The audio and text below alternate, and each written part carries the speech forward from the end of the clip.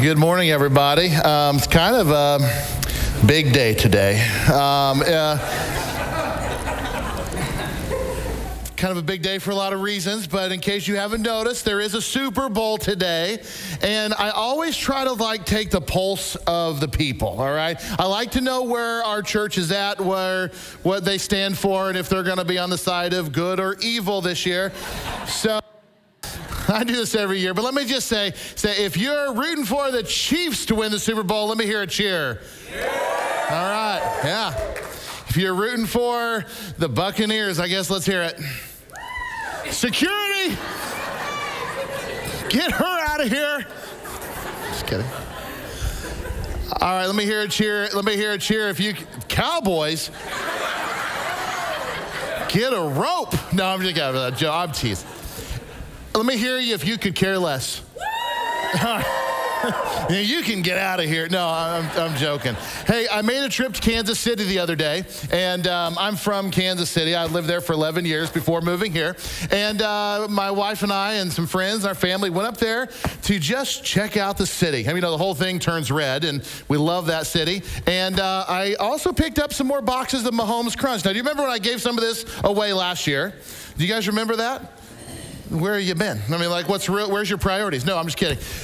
I gave some of these away, and a lot of people wanted them. And so I grabbed some more boxes and thought I'd give a couple more away today. Is that all right if I give some of you? You can't get these around here, by the way. These are collector's boxes, and if I see any of these wind up on eBay after today, we're having some words. No, I'm just joking. All right, now the first one's going to go to, I've got to give this to the Twinkie Award. I came to church dressed like the pastor day. Jim, you got to have this one. So there you go, my friend. Anybody that would wear a jersey to church on Super Bowl Sunday shows commitment unlike I've seen in years. So he gets the Twinkie Award. Now, this one's going to be trivia-based, okay? So any Chiefs fan's going to know this. So if you think you know the answer, you shout it out. You don't have to raise your hand. And if you're the first person to shout this out, to the best of my ability, I'm going to try to pick the first person, okay? And we'll just use the honor system, all right? And you're going to get this box. Now, who can tell me the name of the Kansas City Chiefs wide receiver who is nicknamed the Cheetah? Hill. All right, who said that? Very back row, give her a hand right there. She gets the box. The answer is Tyreek Hill. Let me see who that is. Congratulations. Now something that you're going to notice that, I don't know, Jim, if you can hold up your box. If you turn it on the backside, there is a picture. Now, what's yours say? Maho. Okay, it's like, here's how they tricked you this year. You can't just buy one box. If you buy 8 boxes and they all have the different picture on the back, it creates a mural of Patrick Mahomes. So, I went to 2 Hy-Vees and spent an hour with my children and friends digging through thousands of boxes to find all 8, and I have all 8. I just want to let you know. So you step by, come by my office sometime next week, and you're going to see all 8 boxes and the whole picture. Anyway, hey, glad you could be here today. Grab your Bibles. We're going to continue our series today on Grounded. We are exploring biblical doctrines today, and this for the next few weeks. You know, these core, essential doctrines. These are the things that we have to have unity on as a church. There's really no gray area here with what we're talking about. This is what the Bible says about these foundational truths about our faith, and we accept them. The word doctrine, if you recall, just means what? Teachings. These are the core teachings of the Bible, what we're going to be having unity on. Now, last week we talked about the doctrine of God, and I tried to lay a biblical foundation for our belief in God. And I said this last week, and I want to repeat myself, but you might remember. I said, if you can believe the first 5 words of the Bible, in the beginning, God created. If you can believe with all your faith in the first 5 words of the Bible, then there's really no reason why you can't believe everything in the Bible that comes after that. So if you can believe that in the beginning God created, then you can also believe that the Bible says that God created everything, that God is love, that God is merciful, that God is all powerful, that God is all knowing, that God is everywhere, God is faithful, and that God is holy. God is holy. What does that mean to be holy? That means to be set apart. What is it that God is set apart from? Well, we should know the answer to that from last week. God is removed. He is set apart from sin. And that is a good segue into this next core doctrine that we're going to be studying today together is this. What does the Bible teach us about sin? The doctrine of sin. You know, not long ago, I saw a commercial on TV, and they were advertising a chocolate dessert, and I honestly can't remember now what the dessert was, but what I do remember is how they described this dessert. They described this dessert as a sinful delight. A sinful delight. And I remember that because it kind of struck me just a little bit odd. What do they mean that this is a sinful delight? Because as a Christian, as a follower of Jesus, the words sin and delight aren't supposed to go together, are they? You're not going to see those things together in the Bible, so they put these two words together, a sinful delight. So what do they mean? Do they mean that this candy or this dessert they're advertising, that it tastes so good that you'll think it's a sin it's so good? Do they mean that it's actually a sin to eat it? Do they mean that it is so good that you're willing to sin to eat it? What message are they trying to send? Now, we all know that this is just a marketing ploy, isn't it? This is just something that a marketer put together. How can I make my product memorable? How can I advertise this? How can I entice people to buy this? And they use sinful delight. We know that's really what's going on here. But it kind of struck me a little bit odd that they would use the word sin to describe something that is good. Do you see these two opposites here? We're going to use something that's bad, a terrible act towards God, but we're going to use that word to describe something good. It just kind of struck me a little bit odd. But we do this kind of thing. You know, have you ever talked about Las Vegas? What do we call it? Sin City. Now, it's called Sin City because, well, let's be honest, there's a lot of sin that happens in Vegas. But you know what? When people today oftentimes refer to Sin City, when they say, oh, we're going to go spend the weekend in Sin City, they're not thinking of it as something bad. Sin is actually associated with something they're looking forward to going and doing. We're going to Sin City. It just doesn't have the emphasis, the harshness that word sin perhaps used to have. And it's just odd that we often use the word sin to describe something good. Maybe that's because the word sin just doesn't have the impact that it once had. You think in today's culture, when we refer to sin, it does not evoke the same kind of response that perhaps it did in your grandparents' or great-grandparents' generation. That word seemed to have meant something just a little bit harder than what it does today. For a lot of us today, the idea of sin does not conjure up this emotion, this, oh my goodness. It does not have that kind of impact. It doesn't hit us like this really awful behavior towards God. This is just my observation, but it doesn't even seem like we as Christians call sin anymore. Seems like even in the church, we don't really call things by the way the Bible calls them, as sin. I think we're guilty at times in the church as to not want to offend anybody or be too harsh or come across too judgmental. We have kind of soft-served what sin is. We have perhaps watered down what sin really is and just how awful it is towards God. You know, back in the day, it does seem like the church knew what sin was. We called it by its name. Anybody grow up in a church where the preacher sweated a lot? Well, that's this one. But sweated a lot and pounded the pulpit and called out sin and talked about hell. Did anybody grow up in a church like that? A few of us.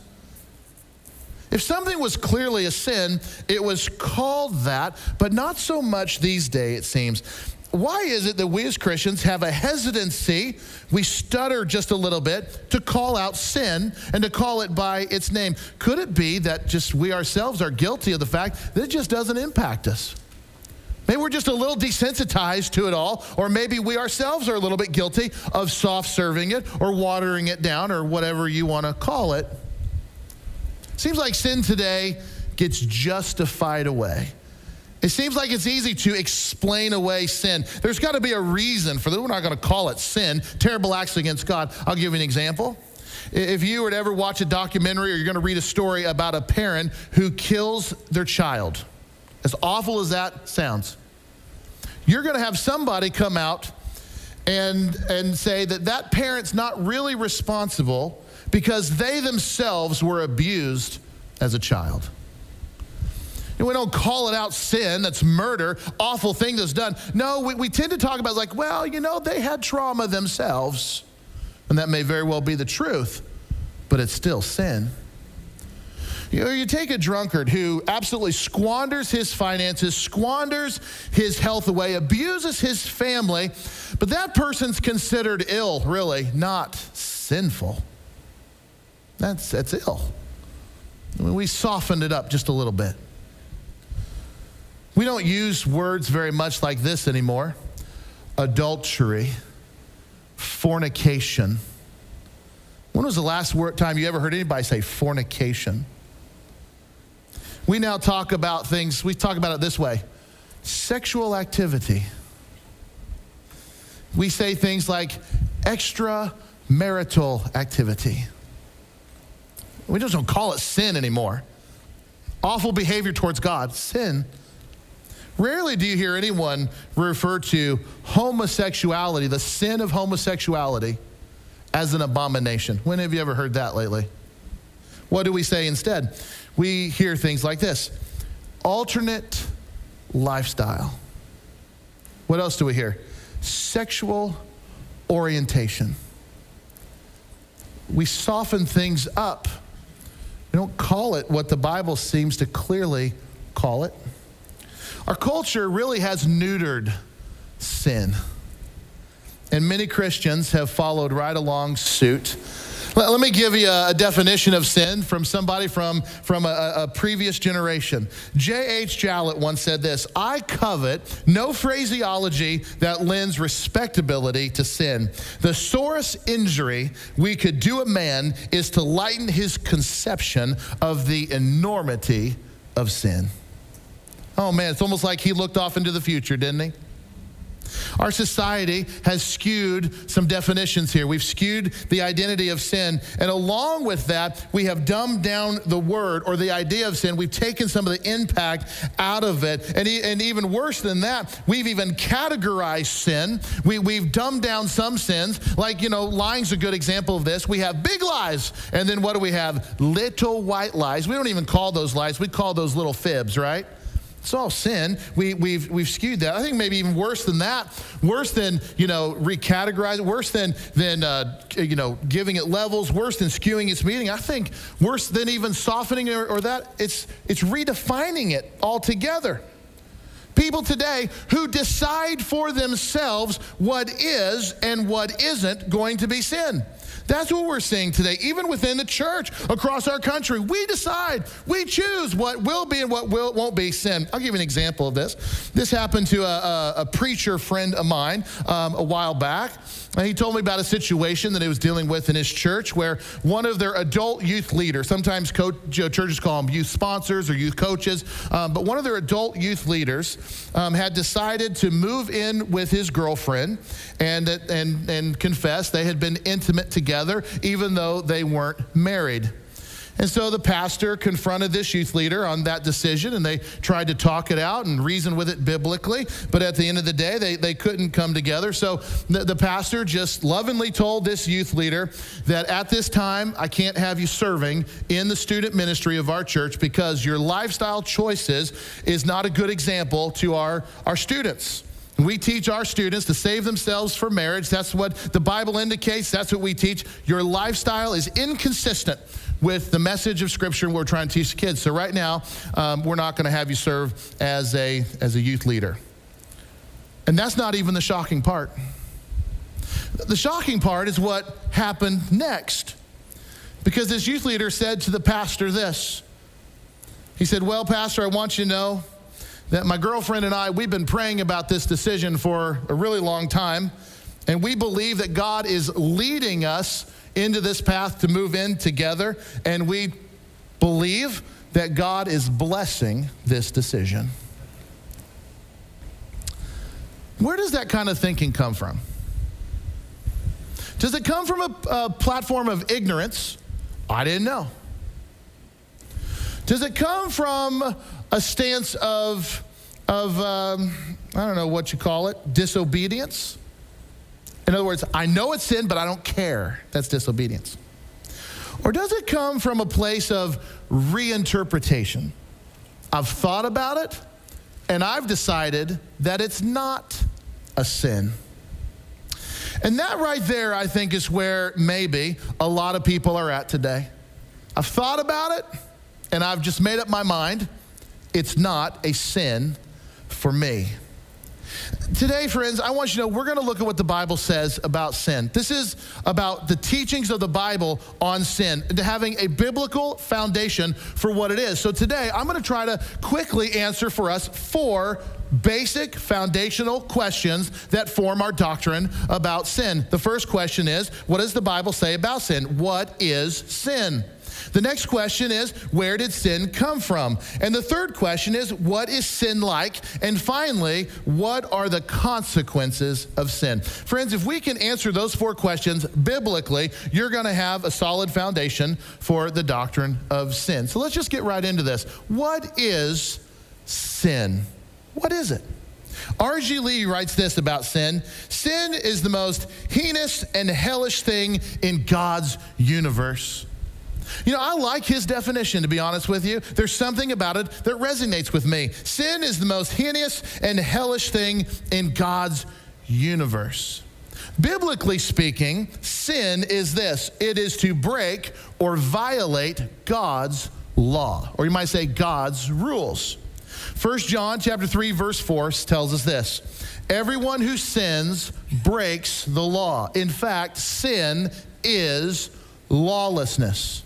Throughout the Bible, God had a clear plan on display for his creation. He's clearly identified what is acceptable and what is not acceptable for us as his creation. Now, as the Bible unpacks for us all throughout the Old and New Testament, what is sin, and it describes what it is and the consequence of sin and all of these things, there are some words that pop out that describe sin in certain ways. We're not going to dig into the whole original language backdrop, but let me just tell you, there are some words the Bible uses. And one of them means this, that sin is a transgression of God's law, or it's overstepping God's law.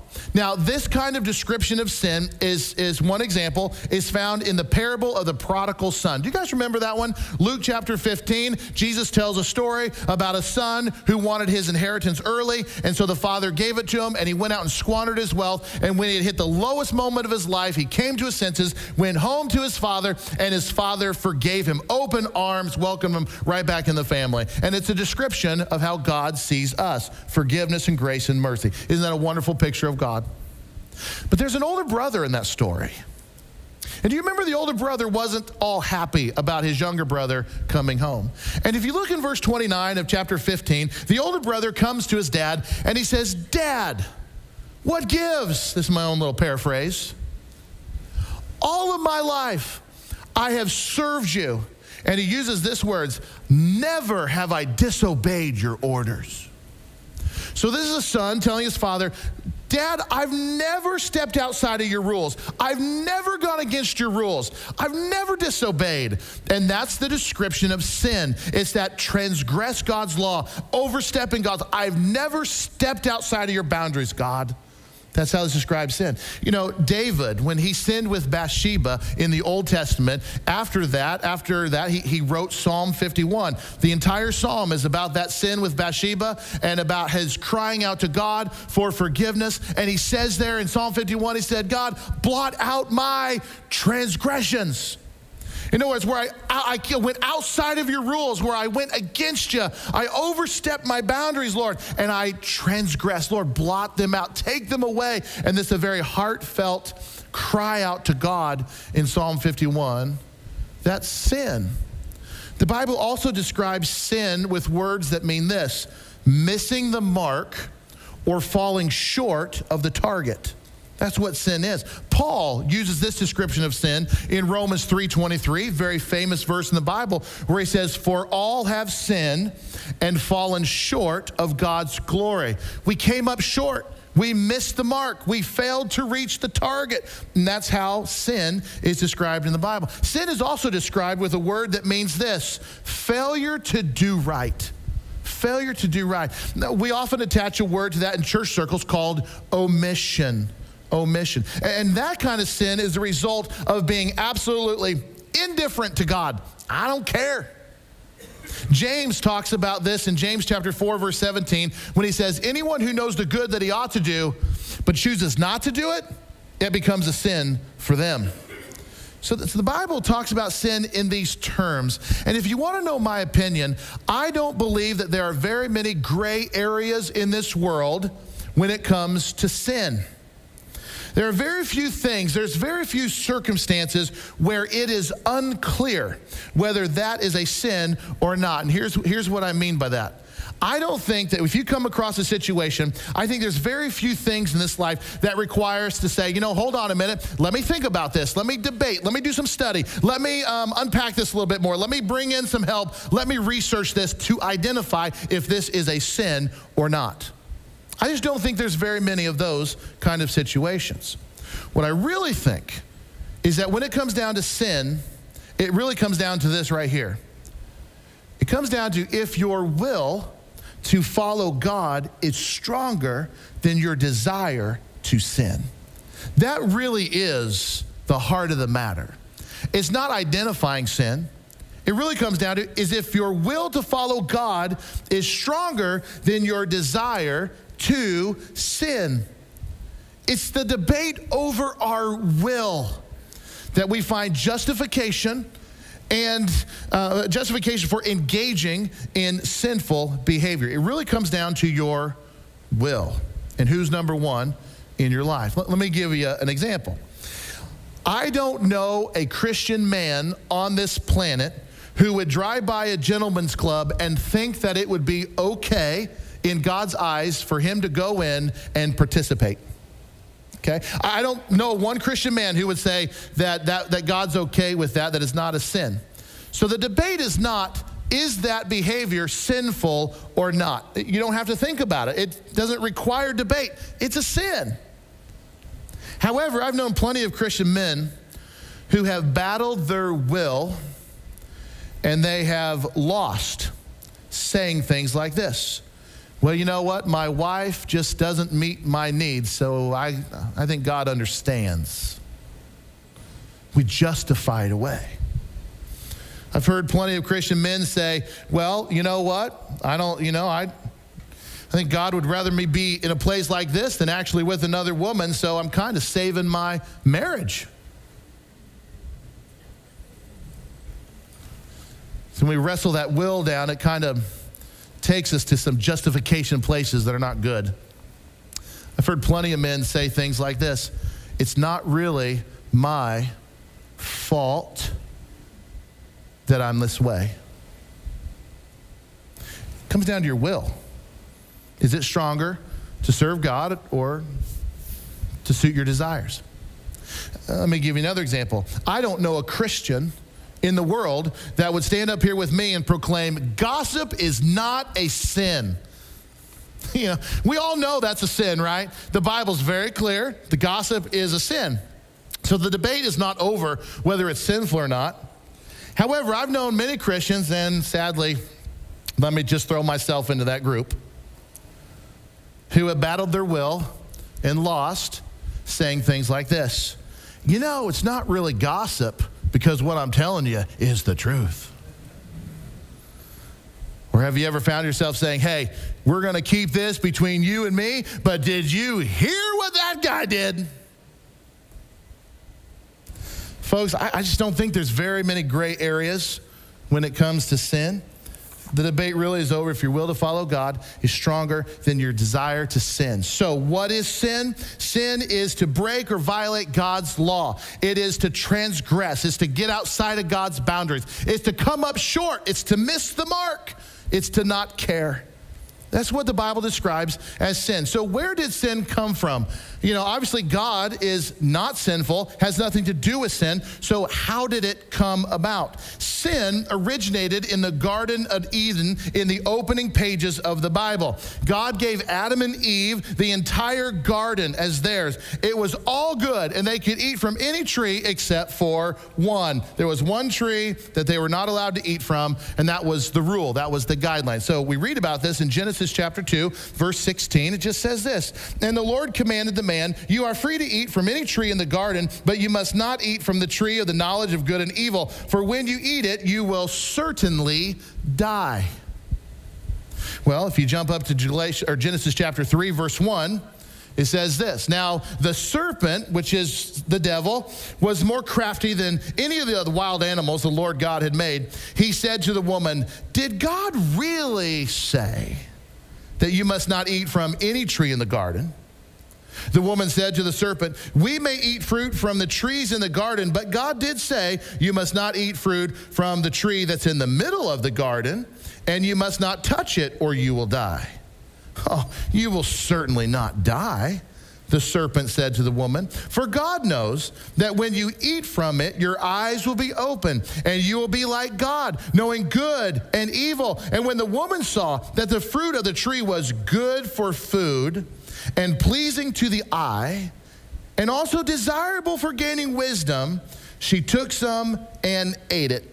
She also gave some to her husband who was with her, and he ate it. Then the eyes of both of them were opened, and they realized they were naked. And they sewed fig leaves together and made coverings for themselves. Then the man and his wife heard the sound of the Lord God as he was walking in the garden in the cool of the day, and they hid from the Lord God among the trees of the garden." Sin originated in the Garden of Eden when Eve, deceived by the devil, ate the forbidden fruit, and Adam, her husband, followed right along with her. This act of disobedience brought sin into the world. That sin brought about death. For what did God say to them? "If you eat it, you will" what? "Surely die." Do you realize that had Adam and Eve not eaten that fruit, and had we managed to live all of these thousands of years without sinning, do you know that we could be rubbing shoulders with Adam and Eve right now? You could know them. We'd also all be naked. But anyway, that's another point. That's another thing. But we would not have died. And you know what? We're still designed to live forever. We have to experience death now first. This act that Adam and Eve, in it, they lost their purity. They lost this beautiful home in the Garden of Eden. They lost being able to be in the immediate presence of God, and eventually they lost their physical lives. And since that day, from that day forward, there's been this evil trail of sin that has wound its way of wickedness into every single person's life. And that's what prompted Paul to say this in Romans 3:23. We just looked at it. "For all have sinned." Everybody has sinned. All have fallen short of God's glory. Every single one of us has been affected by sin. But I don't even think affected is the right word. I'm going to say we have been infected by sin. Every last one of us, except Jesus. The Bible tells that Jesus had no sin. He lived his 33 years, and even though he experienced everything that a person like us would, every temptation, he did not sin. 1 Peter 2:22 says that Jesus committed no sin, and no deceit was found in his mouth. That's why Jesus is the perfect sacrifice, the innocent Lamb of God who never had one sin. So the question is, what is sin? It's to violate or break God's law. It's to come up short. It's to step outside of his boundaries. It's to miss the mark. It's to not care. Sin. Where did sin come from? Well, it started in the garden, in Adam and Eve, when they ate the fruit that God told them not to. So here's the next question. What is sin like?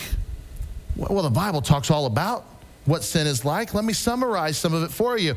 In the Bible, when you really strip it down to it, it talks about sin being selfish. At the heart of the matter, sin is selfish. It's saying to God, what I want is more important than what you want. What I care about, what I want to do, what feels good to me is better than anything that you have to offer, God. Sin, in its very nature, is selfish. You know what else it is? Sin allures. Sin allures. Sin has this power to charm. It has this power to fascinate and to allure us towards it. And that's why sin is such a temptation. It appeals to us. And that, my friends, is a consequence of the fallen world that you and I are living in to this day. If you go back to the garden that we just read about Adam and Eve, Satan did what? He appealed to the desires of the flesh when he pointed out to Eve that the fruit was very good to eat. It's like Satan saying, this is the very best fruit you're ever going to have in your life. Doesn't this look good? Doesn't just make you want to eat it right now, Eve? Check this out. Sin has that alluring effect. Satan appealed to the ambition of pride that had not been fully realized yet, but he suggested to her, this fruit will make you wise like God. It's going to give you something that you've never experienced before. It allures you. You know what else sin does? Sin deceives. Sin absolutely is deceptive. It deceives us. Hebrews chapter 3, verse 12 says, see to it, brothers and sisters, that none of you has a sinful, unbelieving heart that turns away from the living God. But encourage one another daily, as long as it's called today, so that none of you may be, catch these words, hardened by sin's deceitfulness. There's something about sin that on the surface looks like this, but it's actually something else. A few years ago, you guys might remember, it was a very traumatic thing. Siegfried and Roy, do you remember the day that their show came to an end forever? Siegfried and Roy had a show in Vegas where they had these huge tigers. Did anybody ever see them in person? Ever go to Vegas? Okay, one person. You're the only one in our whole church has ever seen that. I think we maybe need to visit about your activities in Sin City after. No, I'm joking. I'm totally joking. I would have loved to have seen them. But on this show, it actually happened to be Roy's 59th birthday. He came out and he introduced this 7-year-old white Bengal tiger that they had raised since a cub. And he's introducing this tiger to the audience, and this tiger, for whatever reason, grabbed Roy's arm. And so Roy had his microphone and he whacked the tiger on the head to try to get it to back off. And the accounts of this vary a little bit, but what we know is that tiger ended up grabbing Roy by the neck. And the audience that have given eyewitness accounts, they said the tiger ravished Roy back and forth like a rag doll and then ended up dragging him off stage. Now, do you guys remember when this happened? This is all over the news. Roy almost died. It's a miracle he didn't die, but he would never be the same. He had permanent damage from that tiger attack. You know, Siegfried and Roy had been putting on this tiger show, this magic show, for, I believe it was about 30 years in Vegas before this happened. If you would think, if anybody on the planet would know tigers better than Siegfried and Roy, I'm not sure I know who those people are. I mean, Siegfried and Roy, they actually lived with these tigers. They raised them up from the cubs. They were very much into preservation. I mean, they lived, I've watched some documentaries. It's a little bit weird, but you know, it's Vegas. And so they live with and if anybody should know the dangers of having tigers around, it should be Siegfried and Roy. Somebody pointed out in one of the documentaries I watched about this, they said that as a tiger gets older, the more inclined it is to return to its natural, ferocious, wild instincts. So the longer you keep a tiger around, the more deadly it becomes. I don't know if you know about this, if you've read about it, you know that little tiger ownership and it's actually on the rise here in the United States. Over the last decade or two, more and more people have been raising tigers. And we've been seeing tiger attacks more frequently. You know, at the Savage Kingdom in Sumter County, Florida, just a number of years ago, a Siberian tiger lunged at a guy named Vincent Lowe, who was a tiger trainer. He was in the pen fixing the fence, and the tiger came over, and the trainer just pushed it back with a fence pole, thank you, and pushed it back, and it irritated the tiger, and it lunged at him and killed him. There's another man I read about who had a tiger cub and kept the tiger cub in his apartment in New York and raised that tiger cub, and then all of a sudden it got too big for him to control anymore, and then all of a sudden he discovered that he was living in fear in his own apartment. He didn't know what to do, so he left his apartment, and every day he would come to his apartment with some raw chicken and meat. He would open the door, throw it in there, shut the door, and leave. And the only reason the authorities found out about this is one day when he threw the chicken in there, the tiger grabbed his arm. Another man by the name of Kerry Queenie, he raised a tiger cub from up to adulthood, and one day, he's very comfortable with this tiger, he took his 3-year-old grandson and set him next to the tiger to take a picture, and the tiger mauled that 3-year-old boy to death. I only tell you this to make a point. There are many people in this world that invite things into their lives that when they bring them in are actually quite small, and they look very cute when you first bring them in. It's nothing that big, seems harmless enough until it begins to grow. And then it begins to roam your house until it becomes the biggest thing in your life. And the wildness and the ferocity of it finally comes out when you realize you are actually afraid of this thing. And finally you wake up one day and you realize this thing that you've invited into your home is actually controlling you, and it has the power to bring you massive harm and even destroy you, and it can rip you to shreds. Friends, I'm talking about sin. Something that starts out small, but it grows and it begins to control, and it wants to ruin your life. And I believe that's why the Bible speaks of it in the way it does. Like Peter, who says in 1 Peter 5:8, that be alert and of sober mind, because the devil prowls around. He's your enemy, and he prowls around like a roaring lion looking for someone to devour. So sin is so deceptive, so deceptive. You know what else sin does? Sin enslaves. Sin enslaves. Romans 6:16 says, don't you know that when you offer yourselves to someone as obedient slaves, you are slaves of that one you obey, whether you are slaves to sin, which leads to death, or to obedience, which leads to righteousness. The Bible speaks of sin in the same terms as slavery. You are in bondage, and it will control you, and you are obedient to it like a master. That's how the Bible describes sin. So, fourth question is, what are the consequences of sin? What are the consequences of sin? Well, I can tell you there's some massive consequences to sin. Top of the list is this: sin separates us from God. That's what it does. Why does it separate us from God? Because God has nothing to do with sin. Look at Isaiah chapter 59, verse 1. Surely the arm of the Lord is not too short to save, nor his ear too dull to hear. But your iniquities have separated you from God. Your sins have hidden his face from you, so that he will not hear you. Sin separates us from God. Just like in the garden, all of a sudden, Adam and Eve's eyes, they were open. All of a sudden, they were aware that they are separate from God. This relationship that they once had in purity in the Garden of Eden is all of a sudden broken. And so now there's this gap between God and mankind. So when we talk about Jesus, when we talk about him being the perfect sacrifice, he is the Lamb of God, the one who has no sin, the shedding of innocent blood. We talk about Jesus in these terms. Jesus is a bridge between God and man. Jesus is the mediator, the one who brought man and God, reconciled them back together. Now we're going to talk more about Jesus next week.